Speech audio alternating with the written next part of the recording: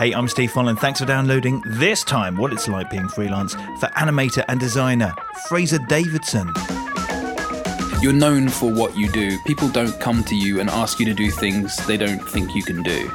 You go to university or whatever, you study design or animation or photography or anything, and to then sort of only spend your time working on professional paid work is just, it's crazy. I mean, you know, you're 90% of the way to doing exactly what you want and get paid for it, and it seems crazy not to sort of try and go the rest of the way.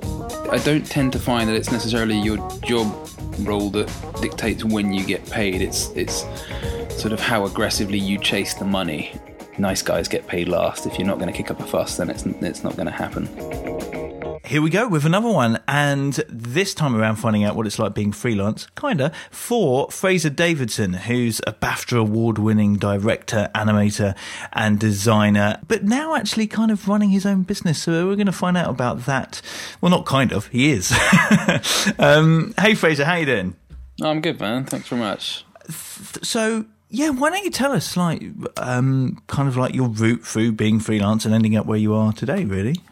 Sure. So I worked for, I think, nearly 6 years at a company called Mainframe, who initially kind of started out really as a sort of motion graphics and animation house. We did a lot of stuff for people like MTV, VH1, those kinds of channels. And sort of it gradually kind of, you know, as Mainframe sort of gathered success, became more sort of in line with the motion graphics, VFX kind of house. We did more kind of advertising for people like Nike and Harrods and the like. And at that point, the company sort of had changed to the extent that it sort of was no longer really in the sort of the sweet spot of where I wanted to be as an animator, the kind of work that I wanted to do, sort of narrative-led and, you know, character-based stuff. So I left to become a freelancer, which I was, I guess, really sort of, I guess, the best part of 3.5 years. Initially sort of going in-house, working for companies like the company I used to work for, other people like Creative Nuts and... but only really for a sort of short time before I kind of decided I wanted to be a freelancer, but I wanted to sort of work in my own studio space. So I worked out of the Found Collective's studio, a couple of guys I used to work with at Mainframe in Hoxton. So I'd work with them occasionally on bits and pieces that they were doing, but mostly, for the most part, kind of for my own clients. And after sort of a year or so of that, managed to kind of acquire a couple of the guys I used to work with at Mainframe who were sort of, you know, started at the same time as me and kind of had similar style and interest in character and narrative pieces. And we started a little collective of freelancers called Sweet Crude, which ran for a couple of years out of another sort of Hoxton office. We took on a little office of our own, and there were sort of between 3 and 5 of us at any one point, sort of up until the point it became clear that wasn't really kind of working out for any of us. Really, we wanted to kind of do slightly different things. So kind of it fairly organically dissolved, and myself and my current business partner, I say current business partner, that's terrible. My business partner, Ben Skinner, set up Cub Studio, which has been running for a year now. Nice. So a nice route through, and dabbling in pretty much everything, frankly, including sort of like that collective. So what would feel different about a collective, do you think? Well, I guess a collective really is kind of, you know, it's a front really. You know, it's money laundering. It's sort of a means. It's a means to appear legitimate when you aren't. It's a good way to kind of, you know, collectively kind of have, you know, promote work together, but also it's just a kind of way to look like a proper company, but have all the sort of outgoings of a man in a bedroom. I see. That was really the idea, I guess, to an extent. And would you say that you learnt lessons along the way through being a collective that you then brought into actually having a company? Yeah. The main lesson being you should never have a collective. That's not necessarily true. I mean, we all get along fine. We're all friends and everything, but it's kind of herding cats. Those guys are perfectly happy on their own, doing their own stuff, and I guess it's not fair for me to kind of ask them to follow me into doing whatever I'm looking to do just because I sort of happen to be part of the same little group, So it works up to an extent. So when you were freelancing and not necessarily going in. You mentioned like going into other production houses and stuff, but if you were freelancing on your own clients, how were those clients finding you? Well, I mean, I'd worked for quite a while. Initially, I'd worked for quite a while at Mainframe and kind of done little bits and pieces on the side, sort of projects. I worked for I guess about 3 years with a bunch of other guys on a project called the Alternative Rugby Commentary, which was God, it's really difficult to explain, but it's basically a live staged event. They turned down the volume on the Sky feed, and a 400-pound Polynesian gentleman named Jed does a sort of live comedic commentary to the action. He's a former player, so my kind of role in that was sort of promotion and producing sort of animated content to promote live events and just sort of generally for other bits and pieces. You can still kind of see all of that stuff at arcrugby.co.nz. So that was kind of initially how I got a lot of work off the back of that outside of Mainframe. So have you always kept side projects? Yeah, I mean, it's entirely, to my mind, it's just essential. I mean, you sort of, you go to university or whatever, you study design or animation or photography or anything, and to then sort of only spend your time working on professional paid work is just, it's crazy. I mean, you're essentially 90% of the way to doing exactly what you want and get paid for it, and it seems crazy not to sort of try and go the rest of the way. And through things like the Alternative Rugby Commentary, things that I would do for free, people then would come and say, okay, can you just do that for me, and here's a slightly different logo to stick on the end. At which point, that's the dream, isn't it? You're just doing what you want and people pay you for it. So you've now got a company, so Cub Studio. Yep. So how are you finding that different? Yeah. So, I mean, the way it works, initially I was kind of the animator, and Ben was kind of, MD, and to all intents and purposes, everything else.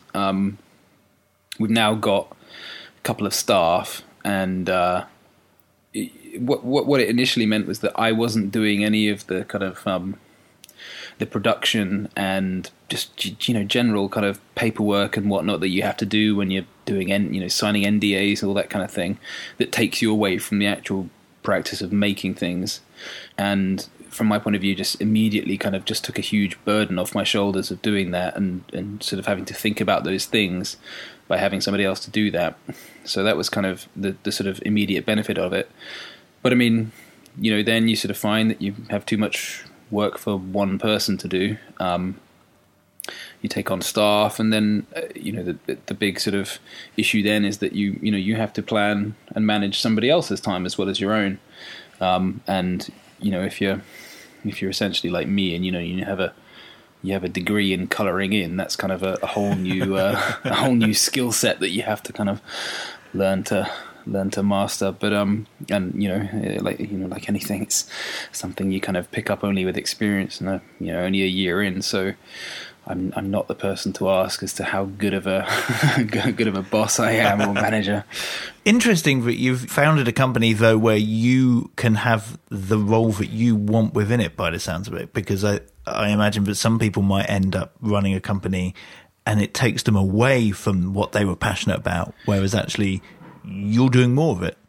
Yeah, I mean, well, that's kind of the the great sort of tragedy of lots of these things, isn't it? You have extremely kind of at the moment you kind of are at the sort of peak of your creativity and everything, you often find yourself taken away from doing exactly what you want. And lots of people transition into that really, really well. I've worked with the guys at places like Man vs. Machine and Analog, who are extraordinarily skilled at what they do.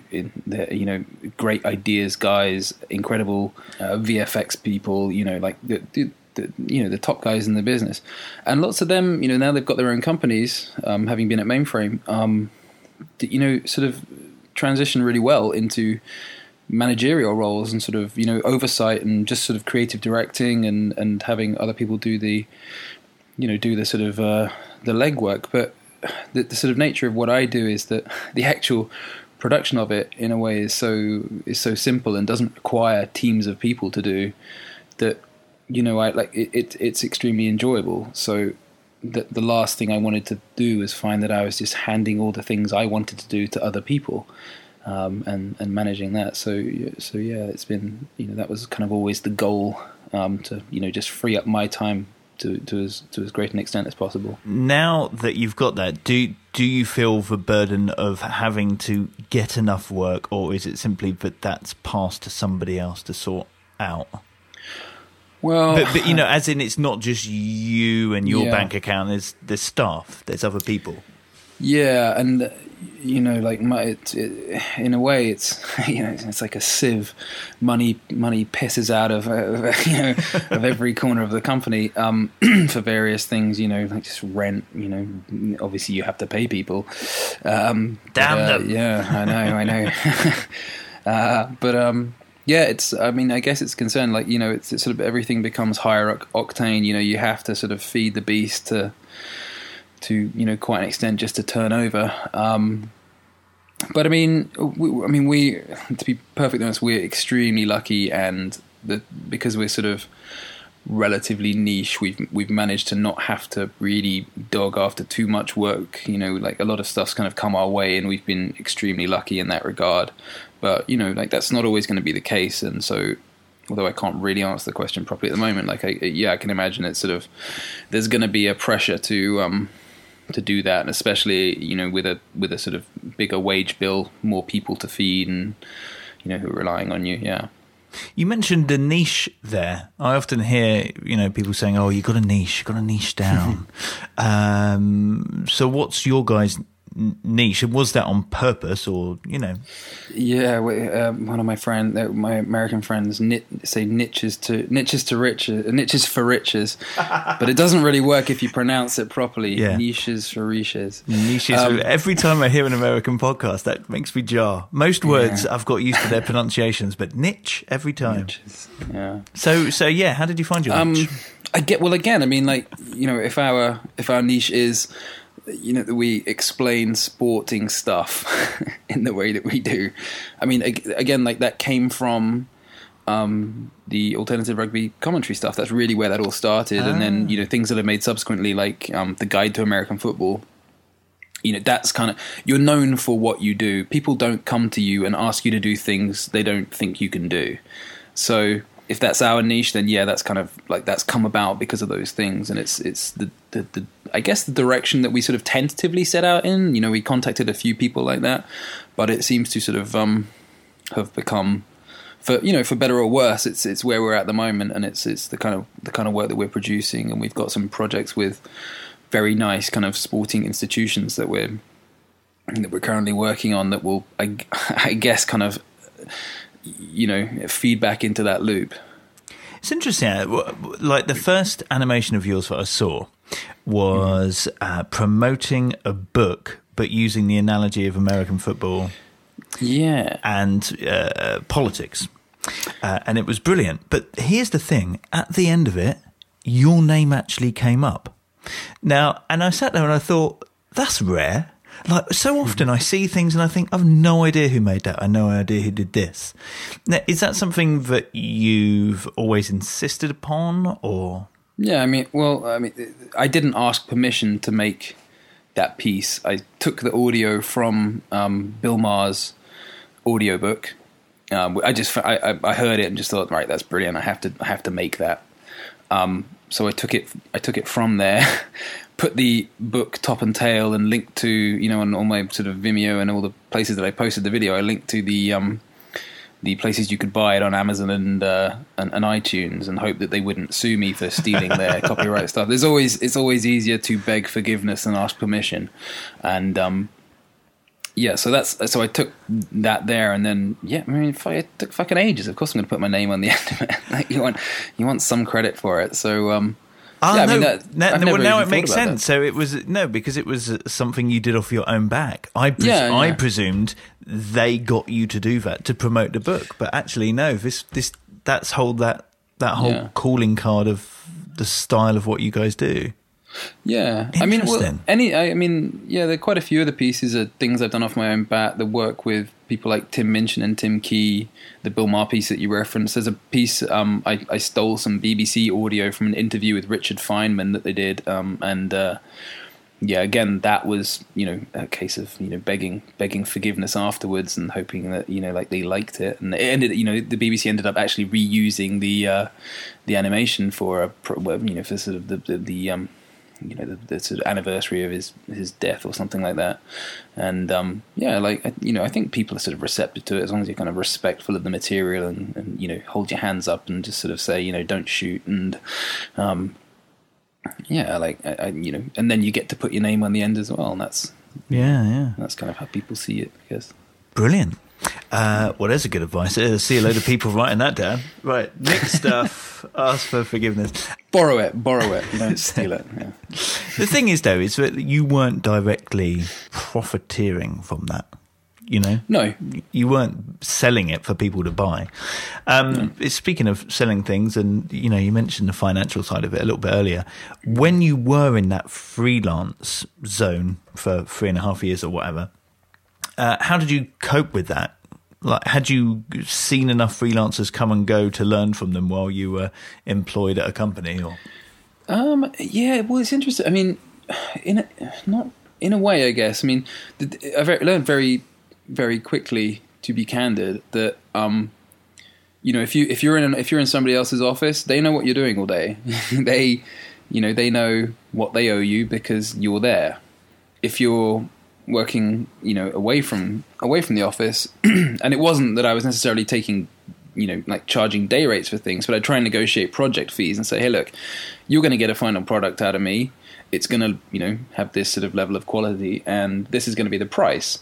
Now, between here and the agreed deadline, I get to do, providing I provide you with that service, I get to do whatever I like, and I'll spend my time how I choose, and I'll get up at 6 a.m. and finish at 4 or whatever I want. And, you don't have to worry about that, and you don't have to worry about the cost going up if I'm slow. It's that, and I think the thing was that I'm for better or ill, I'm very quick. So it doesn't necessarily behoove me to be in an office just killing it every day for the same money as the guy who next to me who's taking his time. Yeah. So I very quickly that just became obvious. You can earn day rates at a time effectively by just sort of having 3 projects on the go that you kind of manage. And that was fairly straightforward. One thing I had heard, we interviewed a motion designer, Stu, a while back, and he was kind of lamenting the fact that motion designers often are the last to get paid, and yet they're the first to do the work. I think this is possibly more in a broadcast sense. i.e. Right. you've done something really early on in a production process, and yet, it could be weeks or months. It was like 3 months he hadn't been paid and stuff like that. Really? But it sounds like perhaps you've avoided that kind of scenario. Well, it's interesting. Like, I don't tend to find that it's necessarily your job role that dictates when you get paid. It's sort of how aggressively you chase the money. Nobody wants to be called every day by me in a strop asking for, where's my money.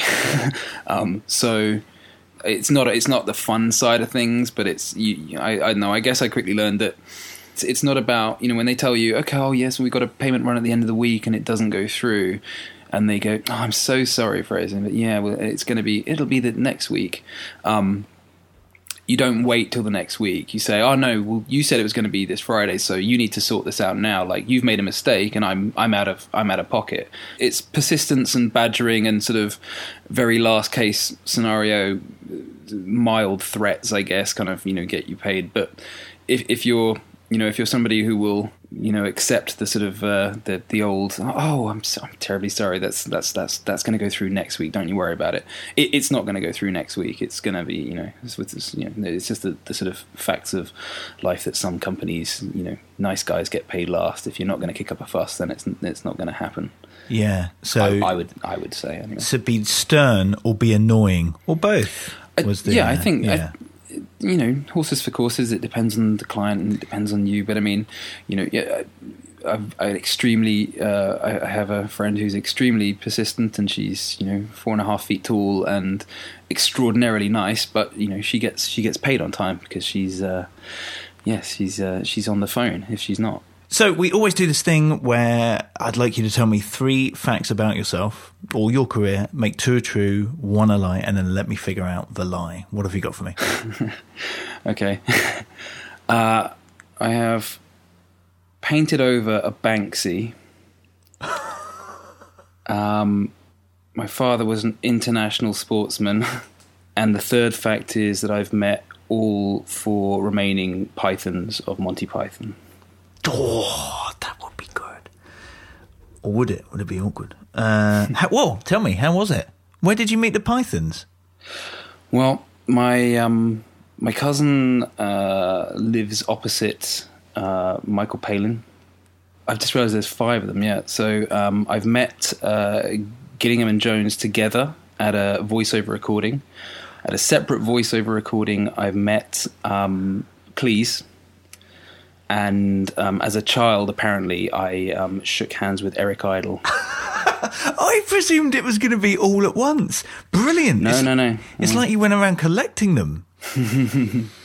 But you don't remember Eric Idle. That's a shame. No, I don't remember it, no. Your dad is an international sportsman.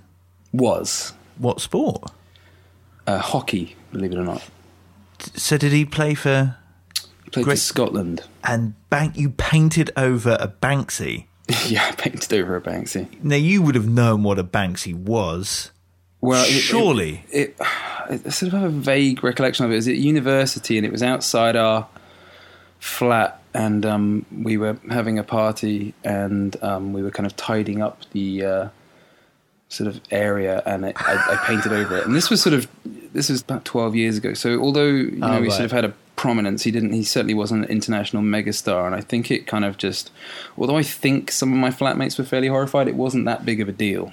And so you're tidying up after a party, you think somebody's graffitied the house, and so you painted? It was actually before the party. we were trying to make the front of the house look presentable, and there's a load of graffiti on our on a wall outside our house, and I painted over it. Something's not ringing true here. You were a student who was tidying up before a party outside the house. Yeah. I think that might be the giveaway. Surely, what student tidies up before a party outside the house? That No, it's got to be that because, the Pythons, clearly you've done some very cool stuff. So you might well have met them in recording booths or something. A Sportsman Dad sounds utterly convincing. Fraser Davidson, sort of Fraser's Scottish name. Banksy. No, yeah, Banksy's not true. You didn't. Actually, I've not met any of the Pythons. What? None of them? No. Well, then my cousin does live over the road from one of them, but the rest of that was bullshit.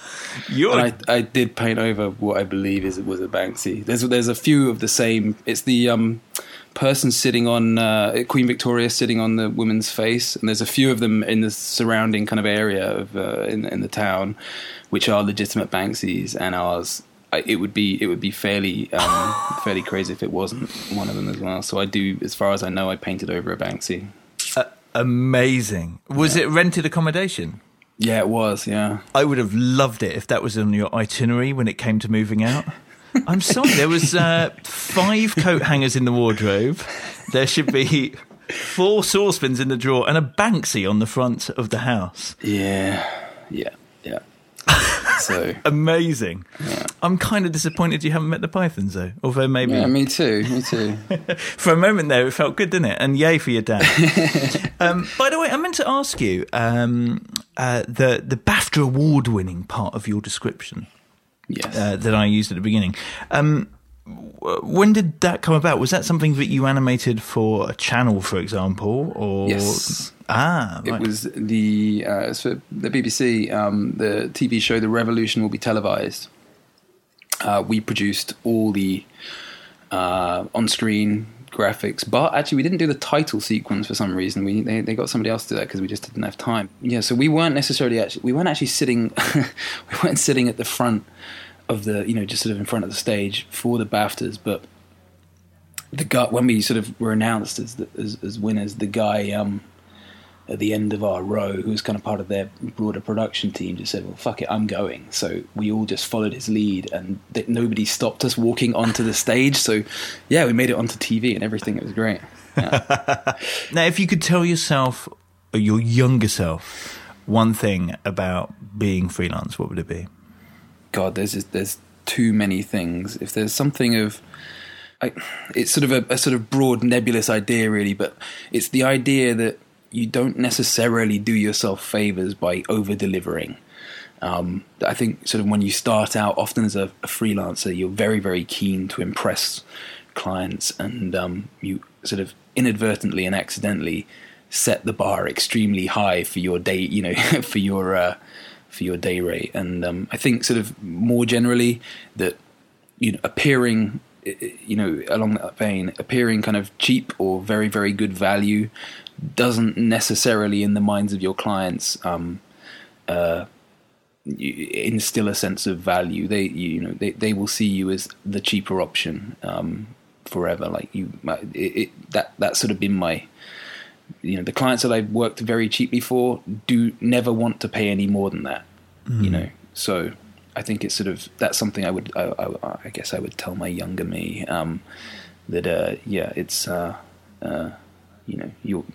there is a sort of there is a desire there is a want to sort of undersell yourself at first, and it's not necessarily helpful going forwards. Yeah, that's a great bit of advice. Actually, it can be tough, of course, when you've got bills to pay. Absolutely. But you're totally right. Thank you so much. We shall wrap it up pretty much. But where can people find you online? See the sort of stuff you're up to? Yeah, you can see all our stuff at cubstudio.com. Cubstudio.com. As ever, we'll put a link to that and other things on our website, beingfreelance.com. And do check out some of Fraser's animations because they're great. Thanks so much. And normally I say best of luck being freelance, but best of luck being in charge. And best of luck with the future. Thanks, man. Cheers. If you've only just discovered being freelance, then you may have missed. It's a huge difference between consultancy and freelance. I think a good consultant should never get hired twice because you should have fixed everything. It means that I've constantly got to find new business. You need to build up a reputation first. You can't just go in with a high rate and say, hi, I'm here, without proving yourself first. One of the most liberating things I've done in the last few months is to actually say, I want to work with these sorts of people. I don't need to just take anyone as a client. If you can target a sector, you can then hone your website and your marketing to those people. And that's made a real difference to me. It starts to grow when you actually divide your time up and outsource it to other people so you can be carrying on doing the things that you're good at. I've actually just wrote myself a list. How can I make money? It was as simple as that. Find loads of great interviews at beingfreelance.com, and of course, subscribe on iTunes and Stitcher. Please share it with other freelancers or those thinking of going that way. And thanks so much for listening. Really appreciate it. Have a great week being freelance.